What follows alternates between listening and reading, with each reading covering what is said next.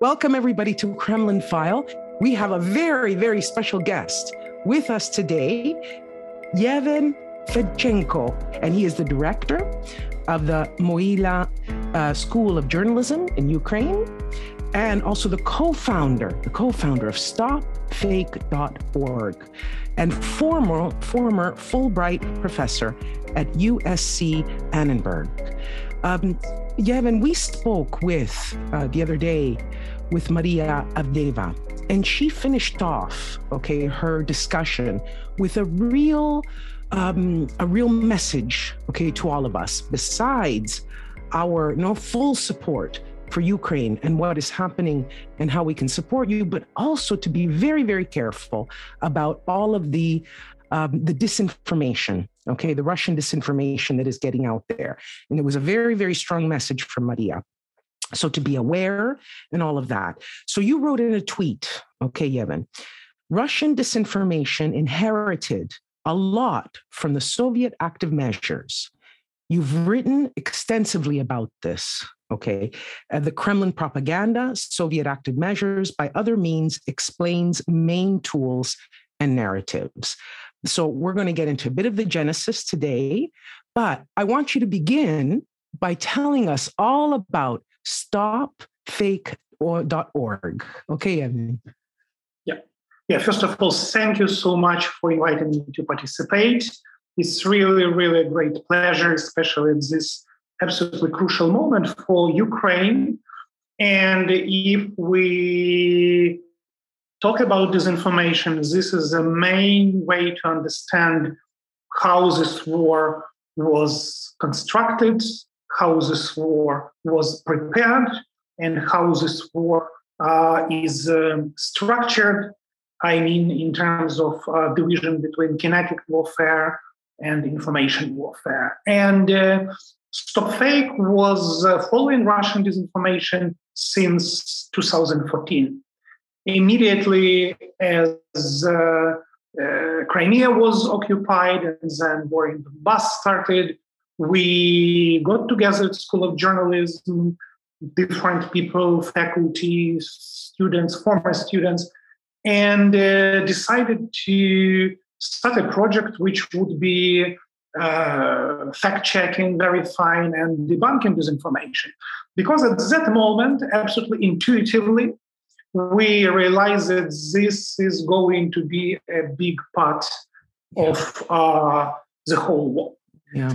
It's not only about what is happening in the field. It's not about looking for Russian tanks crossing the border.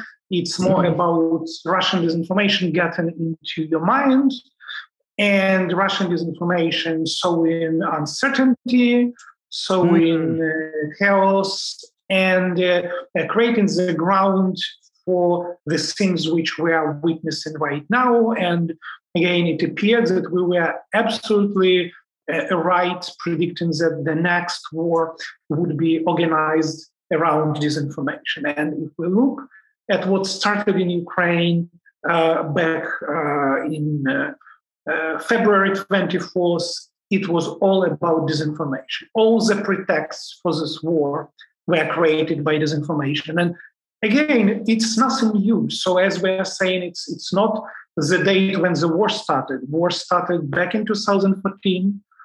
It was happening every day. But the problem was how it was perceived by different audiences and how people realized if this is a war or the war is still to come, And disinformation was basically organizing discourse around all this in a way that there is no war, there is nothing unusual, And that was the main purpose, to use all those platforms which were organized around the Russian disinformation ecosystem to make sure that they have access to very, very different audiences in different parts of the world, to deliver all those messages which would persuade people and help to create absolutely parallel reality, which does not exist anywhere besides Russian minds, Russian elites, and the Russian disinformation ecosystem. And from this point of view, Stop Fake was following what they've been doing for 8 years on a day-to-day basis. Wow. So we monitored Russian media very extensively, mostly mainstream media. And we're mapping the main narratives they were pushing. We were picking up those stories which were fakes or were manipulations. We did the mapping of the main narratives. We did a great archive of those narratives, which you can find on our website in different languages: Ukrainian, Russian, English, Polish, Czech, and we used to have other languages some time ago, So in a way, it was a platform which allowed people to look at this ecosystem and to understand what instruments are used to push those narratives and what the impact of this ecosystem is on different audiences. So that was what Stop Fake was doing, and it was a great tool to predict actually Russian behavior in a political way, in a military way, because again, as I said, all this war is about disinformation. Yeah, yes. Actually, we need to create Stop Fakes all over, right? We need the same. We should be following, what you guys have been doing for since 2014. Documenting all the absolutely, because the disinformation is not, only to Ukraine. Ukraine was the testing ground, but it is across Europe. I mean, we see the division in America. This is all from disinformation operations. Yeah. Exactly. So since 2014, you've had the success of debunking over 4,000 stories, fake videos, pictures. And I remember when our U.S. intelligence, came out with the assessment that Russia was preparing false flag operations and that they were going to stage, an attack and then blame it on Ukraine. And, people in the West kind of even mocked our intelligence. They're like, what? I mean, are they going to hire crisis actors and whatnot? But what they failed to realize was that this is how Russia starts a war, by creating a pretext and creating these attacks. And honestly, they don't need to hire crisis actors because they're happy to sacrifice their own, soldiers for that. Mm-hmm.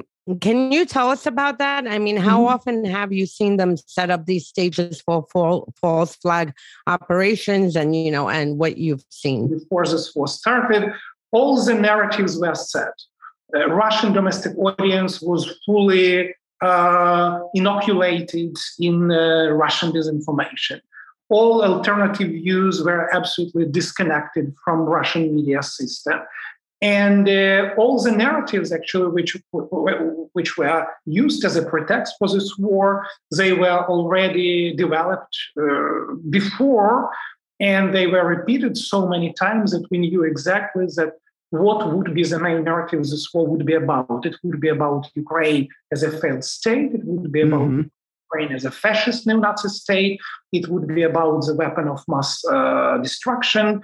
And again, it was all predicted. So this is a kind of irony of this war, because we knew about this war well before it actually started. And our point was just, you should take what Russian disinformation is saying literally.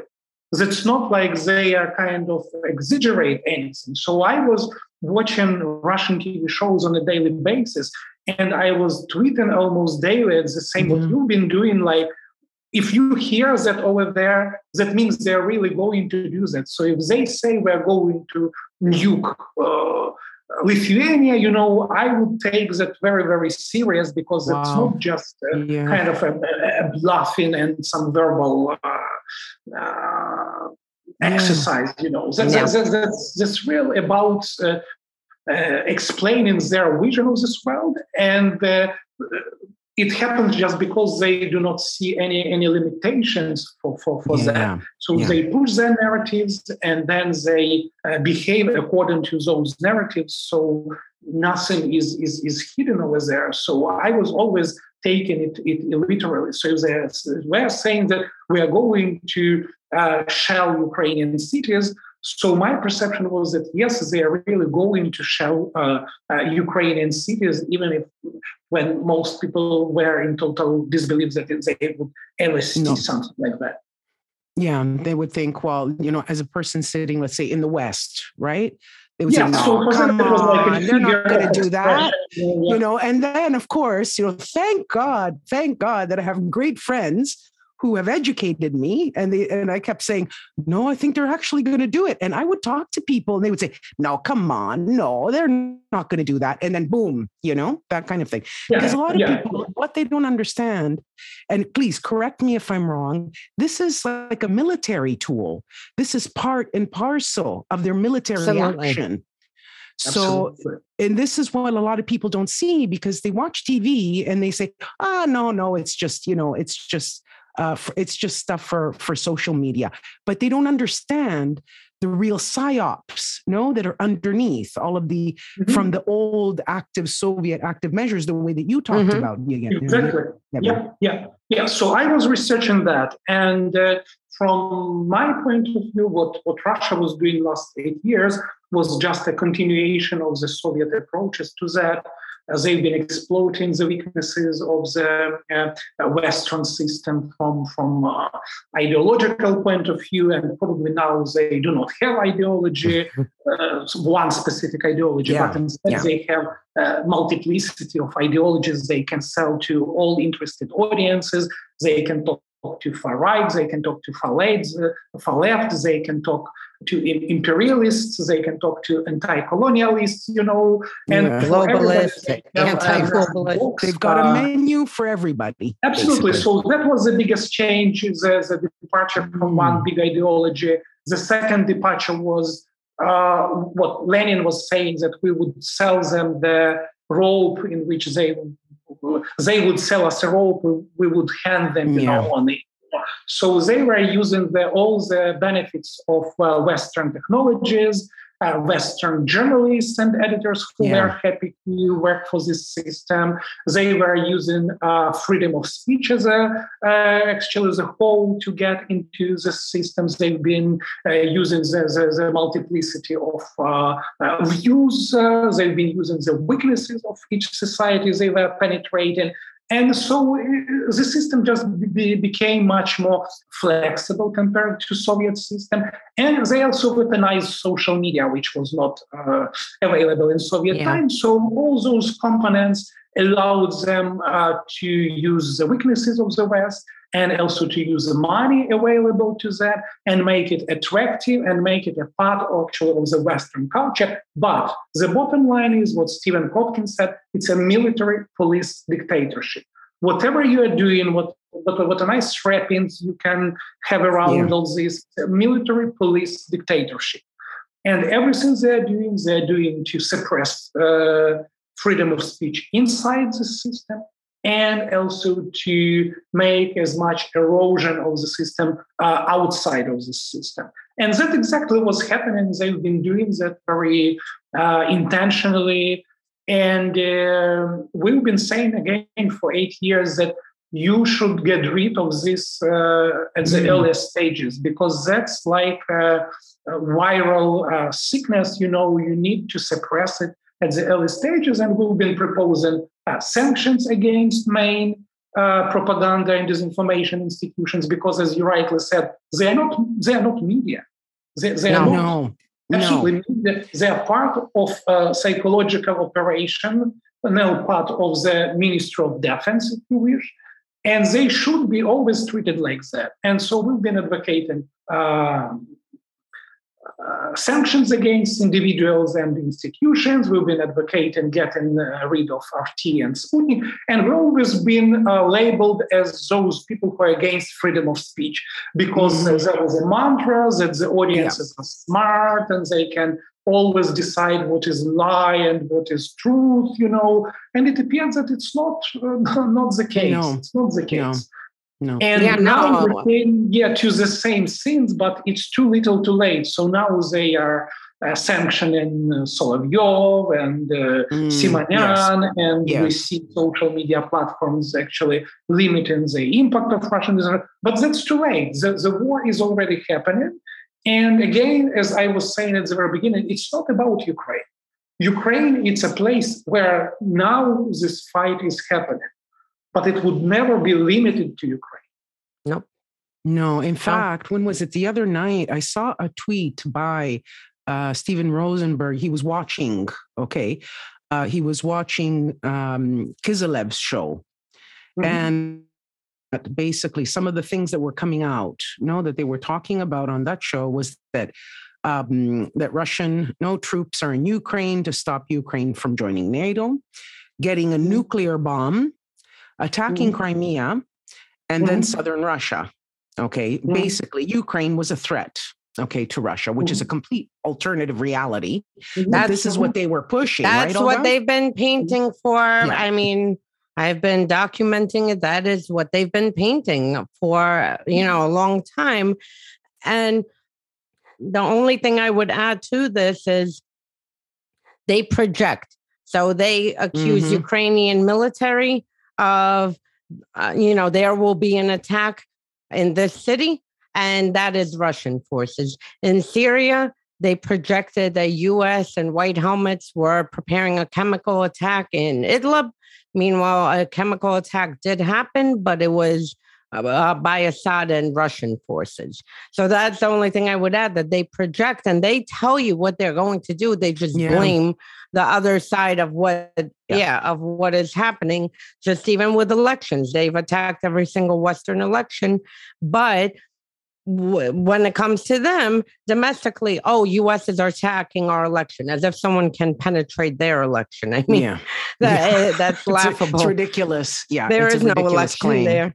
No, but this is what they do. And I mean, I'm sure you have been monitoring very closely. How worried are you with this narrative that, Ukrainian military is preparing to set off a dirty bomb, that they're preparing to use chemical weapons inside? We know Ukrainian military didn't wait for 200,000 Russian soldiers and Chechens and Syrians to cross into Ukraine in order to decide to use dirty bombs and chemical weapons. That's a lie. How concerned are you with all of this, and where the direction of the war is going? Yeah, I mean, you're right. All those narratives, again, are known to us already for years, and they've been pushing them on and on, and basically nothing new we see now. So they are just using the same playbook. And again, it happens at very different levels. Probably the biggest change now is that they have very limited possibilities for Russian official propaganda to be disseminated again, because when the war started, the level of trust decreased significantly. And even those people who've been carrying water for Russian government are now quite, silent and uncertain and try to keep away, because it's toxic. Nobody wants to, or almost no one wants to be. Almost. I can give you some people here that are still. Yeah, but it's not a mainstream anyway already, because the people, if they are rational, they won't be seen on the wrong side of the history, But previously, it was absolutely normal to carry water for them, to reinforce all those narratives, to sit rationally and discuss that. Is Ukraine really, going to produce a dirty bomb? And now let's Ukraine prove that they are not going to do that, or Ukrainians are fascists. Or let's ask Ukrainians how they can prove they're not fascists, how so they can prove they are not fascists, that's the subtle one there. Absolutely. Yeah. So, and it's kind of absurdity, because for years people were normalizing those narratives. And now for a break. In the past year, your paycheck's average buying power became worth almost 8% less. That's the real impact of inflation on your earnings. But we're believers in taking the power back into your hands when it comes to your financial future. That's why we did some research and we came across a fintech startup valued at $1 billion called Masterworks. Masterworks lets you invest in blue chip art, an asset class which saw price appreciation of 23% on average when inflation is above 3%, like it is right now. Their team of art experts analyze over 60,000 data points to find trending artists with high potential for growth. Then, members can purchase shares representing an investment in those artworks on their platform. So go to masterworks.art/Kremlinfile to join over 350,000 other members. Again, that's masterworks.art/Kremlinfile. And also see important Regulation A disclosures at masterworks.io/CD. Speaking of journalism, how important is it? Because this honestly has been probably one of my biggest frustrations over the past decade. You have Western journalists who come to cover, now they were covering it in 2014. Can you explain how important language is? Because people need to understand, Russia intentionally tries to, pollute the information space by putting out so many different narratives that people just don't understand what to believe. And then you have journalists, who have described Russia's illegal annexation of Crimea. I mean, they rolled in, their operatives, annexed a part of Ukraine, then moved into Donbass, annexed that, and people are calling it a civil war. And there are Russian separatists there. I don't know what a Russian separatist is, but apparently Western media does. How important is it that when you're dealing with things like this, that the proper language is used? And how do journalists find this proper language? Yeah, Olga, absolutely. This is a great question because sadly, we still have journalists who continue to report Ukraine through this lens of this two-sidism, as I said. Yeah, so they say, on one hand, yes, but on another hand, and then they can find some kind of a contradiction which would help them to kind of develop their story, because it's much more easier to do a story when you have some contradiction. And they are still asking, but what about, Russian speakers? What about, this East-West divide of Ukraine? What about language divisions, religious divisions? Of course, and they said, it's complicated. Every country is complicated. Show me at least one country which is not complicated or which didn't have a complicated history, because every second piece of journalism started, Ukraine has very complicated history. Of course, because it was a history of genocides, it was a history of killing of Ukrainians for being Ukrainians. And yes, I would call it very complicated, But sometimes I really see how those reports just add to a Russian narrative without even being connected to. And there are many different explanations for that. First of all, because there is some absolutely this still existing very Russia-centered kind of sentiment of covering Ukraine, because some journalists, living in Russia, covering Ukraine from Russia, has some, family connections to Russia, and they have this emotional kind of this Russian culture, Tchaikovsky, Dostoevsky, and other things, as if it really kind of important in this very moment, and other things. Yeah, exactly. And that was created this kind of a fog of uncertainty, which was very, very helpful for Russian disinformation. Because if you repeat some narratives Russia is pushing, they are really happy, they are grateful, and Madame Zakharova will always like to use it in her daily postings on Facebook, and other things.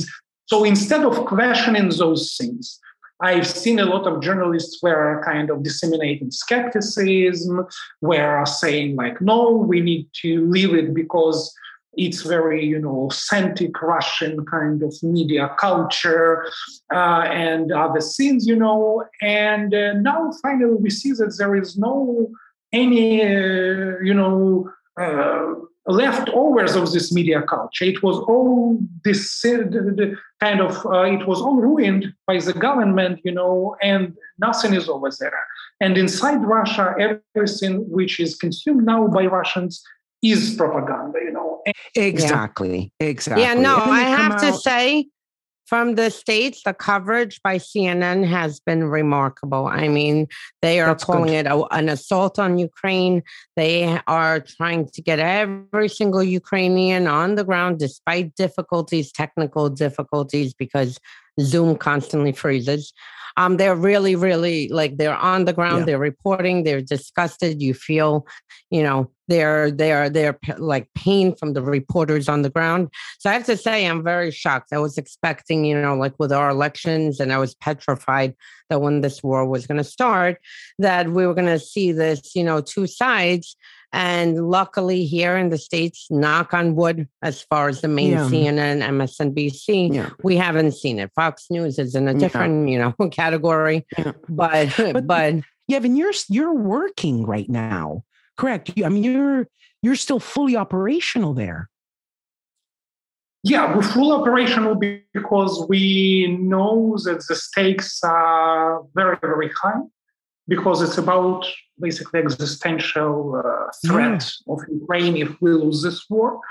And that stimulates us to work as much as possible to explain all those things, to explain how they impact people in very different parts of the world, and to make sure that Ukraine is on radar, because if we would get Ukraine off the radar, that would mean that this war would go on for years and years. And you mentioned those polls conducted in European countries, and that's absolutely great, because people are really interested and caring about what is happening. The figures are huge, and you just should understand how big it's for us here.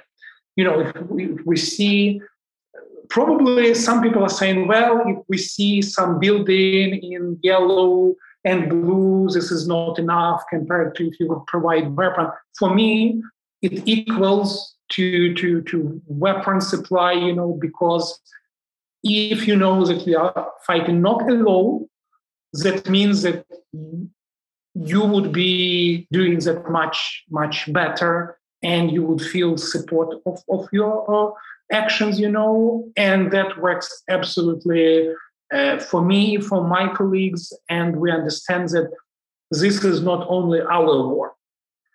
And when we are saying that it's not only about Ukraine, that doesn't mean that we just want to drag everybody else to this war and make everybody fighting instead of us. We are saying the opposite, that yes, this war is absolutely dangerous because it can spill over to other places. But we are fighting here, and everything we ask is just to support us, not to abandon us, not to do any things which would be harmful for us behind our backs, and that's it. So for us, it's great to see this support. And of course, that's important that media would keep Ukraine on radar as well. Because as a person who teaches how to cover conflicts, I'm always saying to my students that with every war, the first weeks are the most crucial, with most attention from media and most attention from audiences. And what is happening next is compassion fatigue, basically, and people just become tired of bad news and keeping those bad news in their focus, and they're just switching to something else. So it's very, very important to kind of overcome with this compassion fatigue, and to try to keep people's attention and to keep volumes on reporting on Ukraine, And I see absolutely amazing work of civil society organizations here in Ukraine who are doing an absolutely amazing job. It's not only about fact-checking, it's about many other media-related things like all types of explanatory works. infographics and translating scenes into very, very different languages, working with the journalists locally.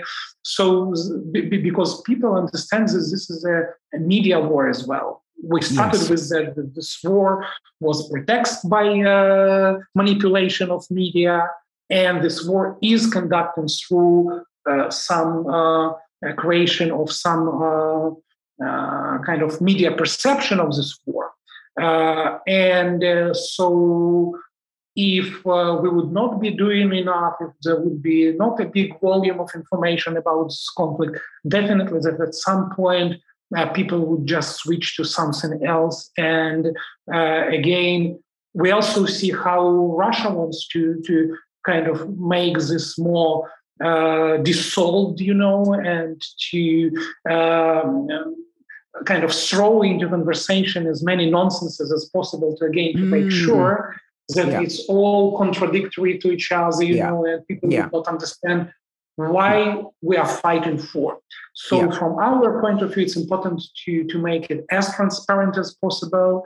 And it goes all the way from non-governmental organizations to President of Ukraine, who is also doing a lot of media and communication personally. And that's as important as those things which are reported by media. So it's all actually about getting a message across and making sure that it's more amplified than Russian disinformation, which competes with those signals.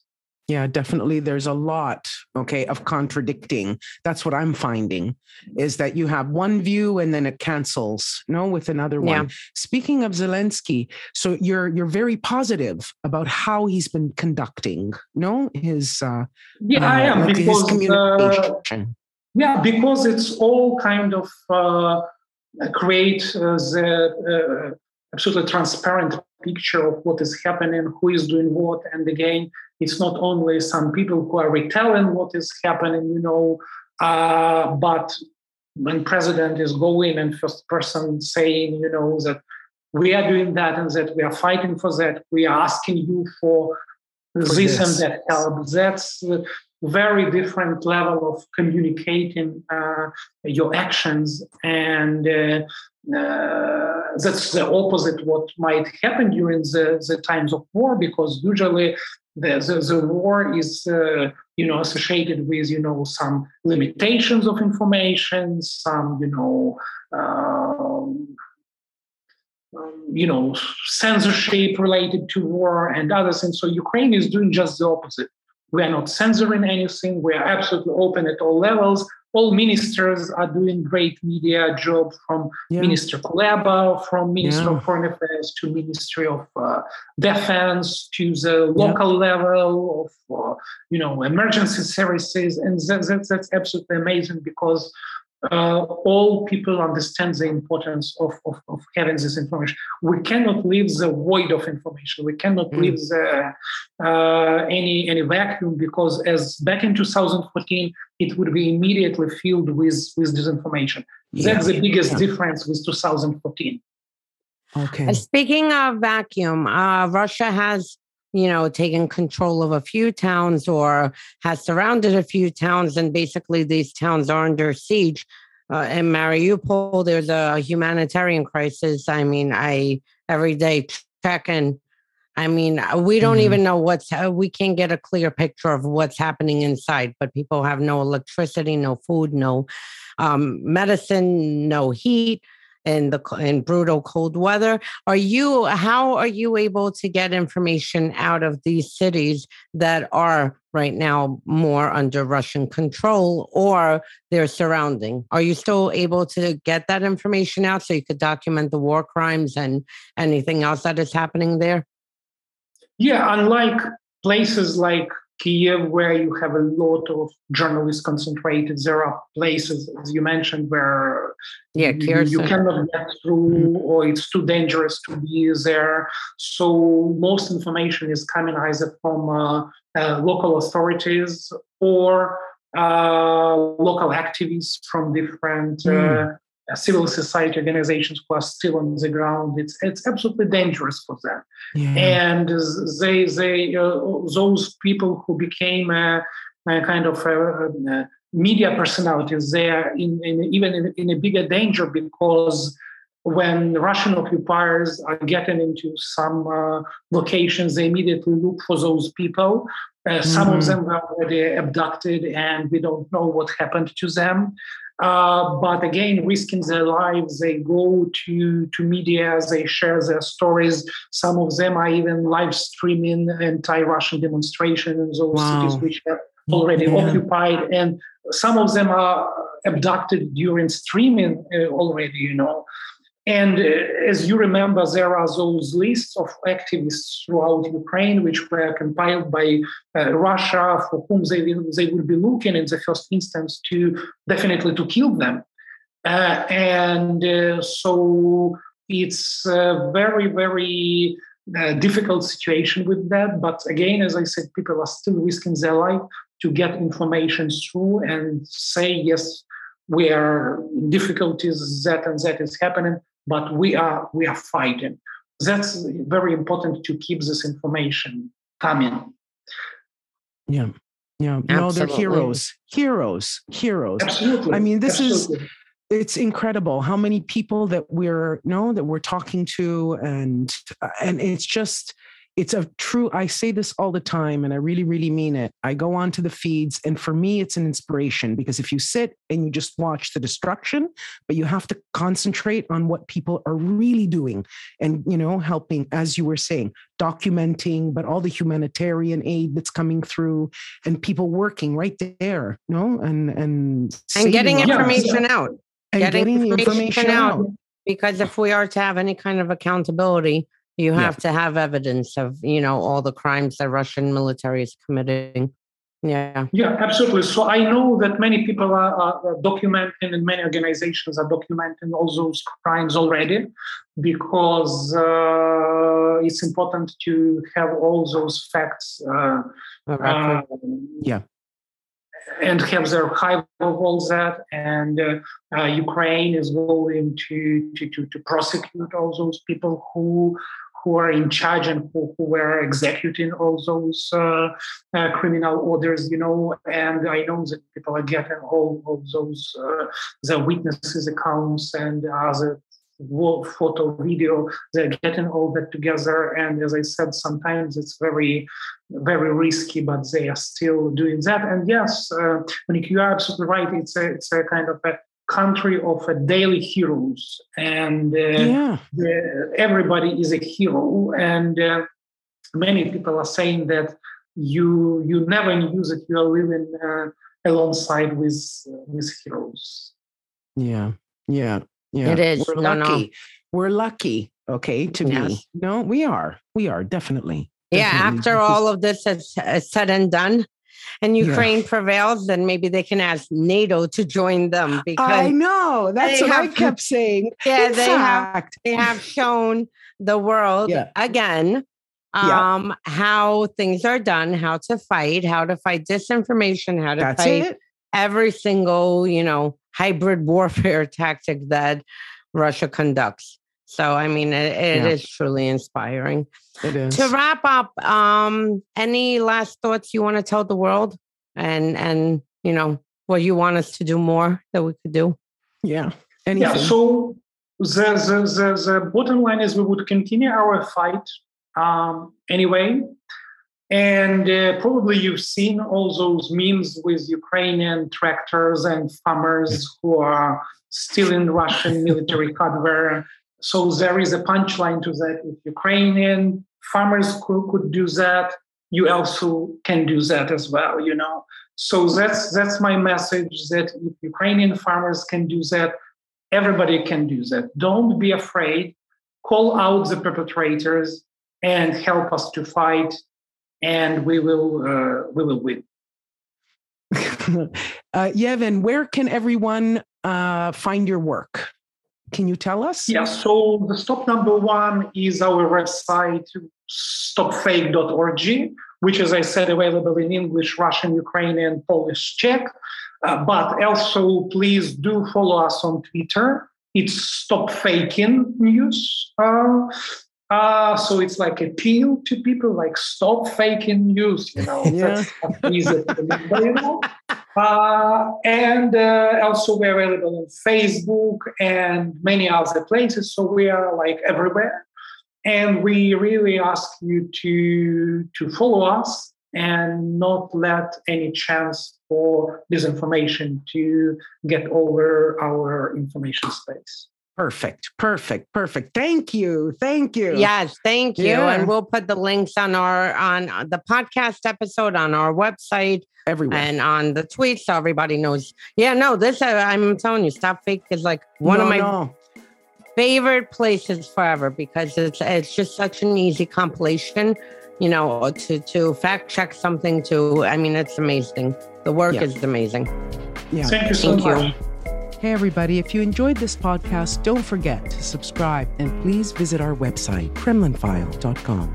This is a Bunker Crew Media production hosted by Olga Lautman and me, Monique Camarra, with executive producers Marley Clements, Jack Bryan, Grant DeSimone, Ben Brett, and Jordi Mycelis of Midas Media, with associate producers Ruby Franco and Sarah Metz. Theme music by Oreste Camarra. Sound editing and mixing by Joy Ellett. Subscribe to Kremlin File wherever you listen to podcasts.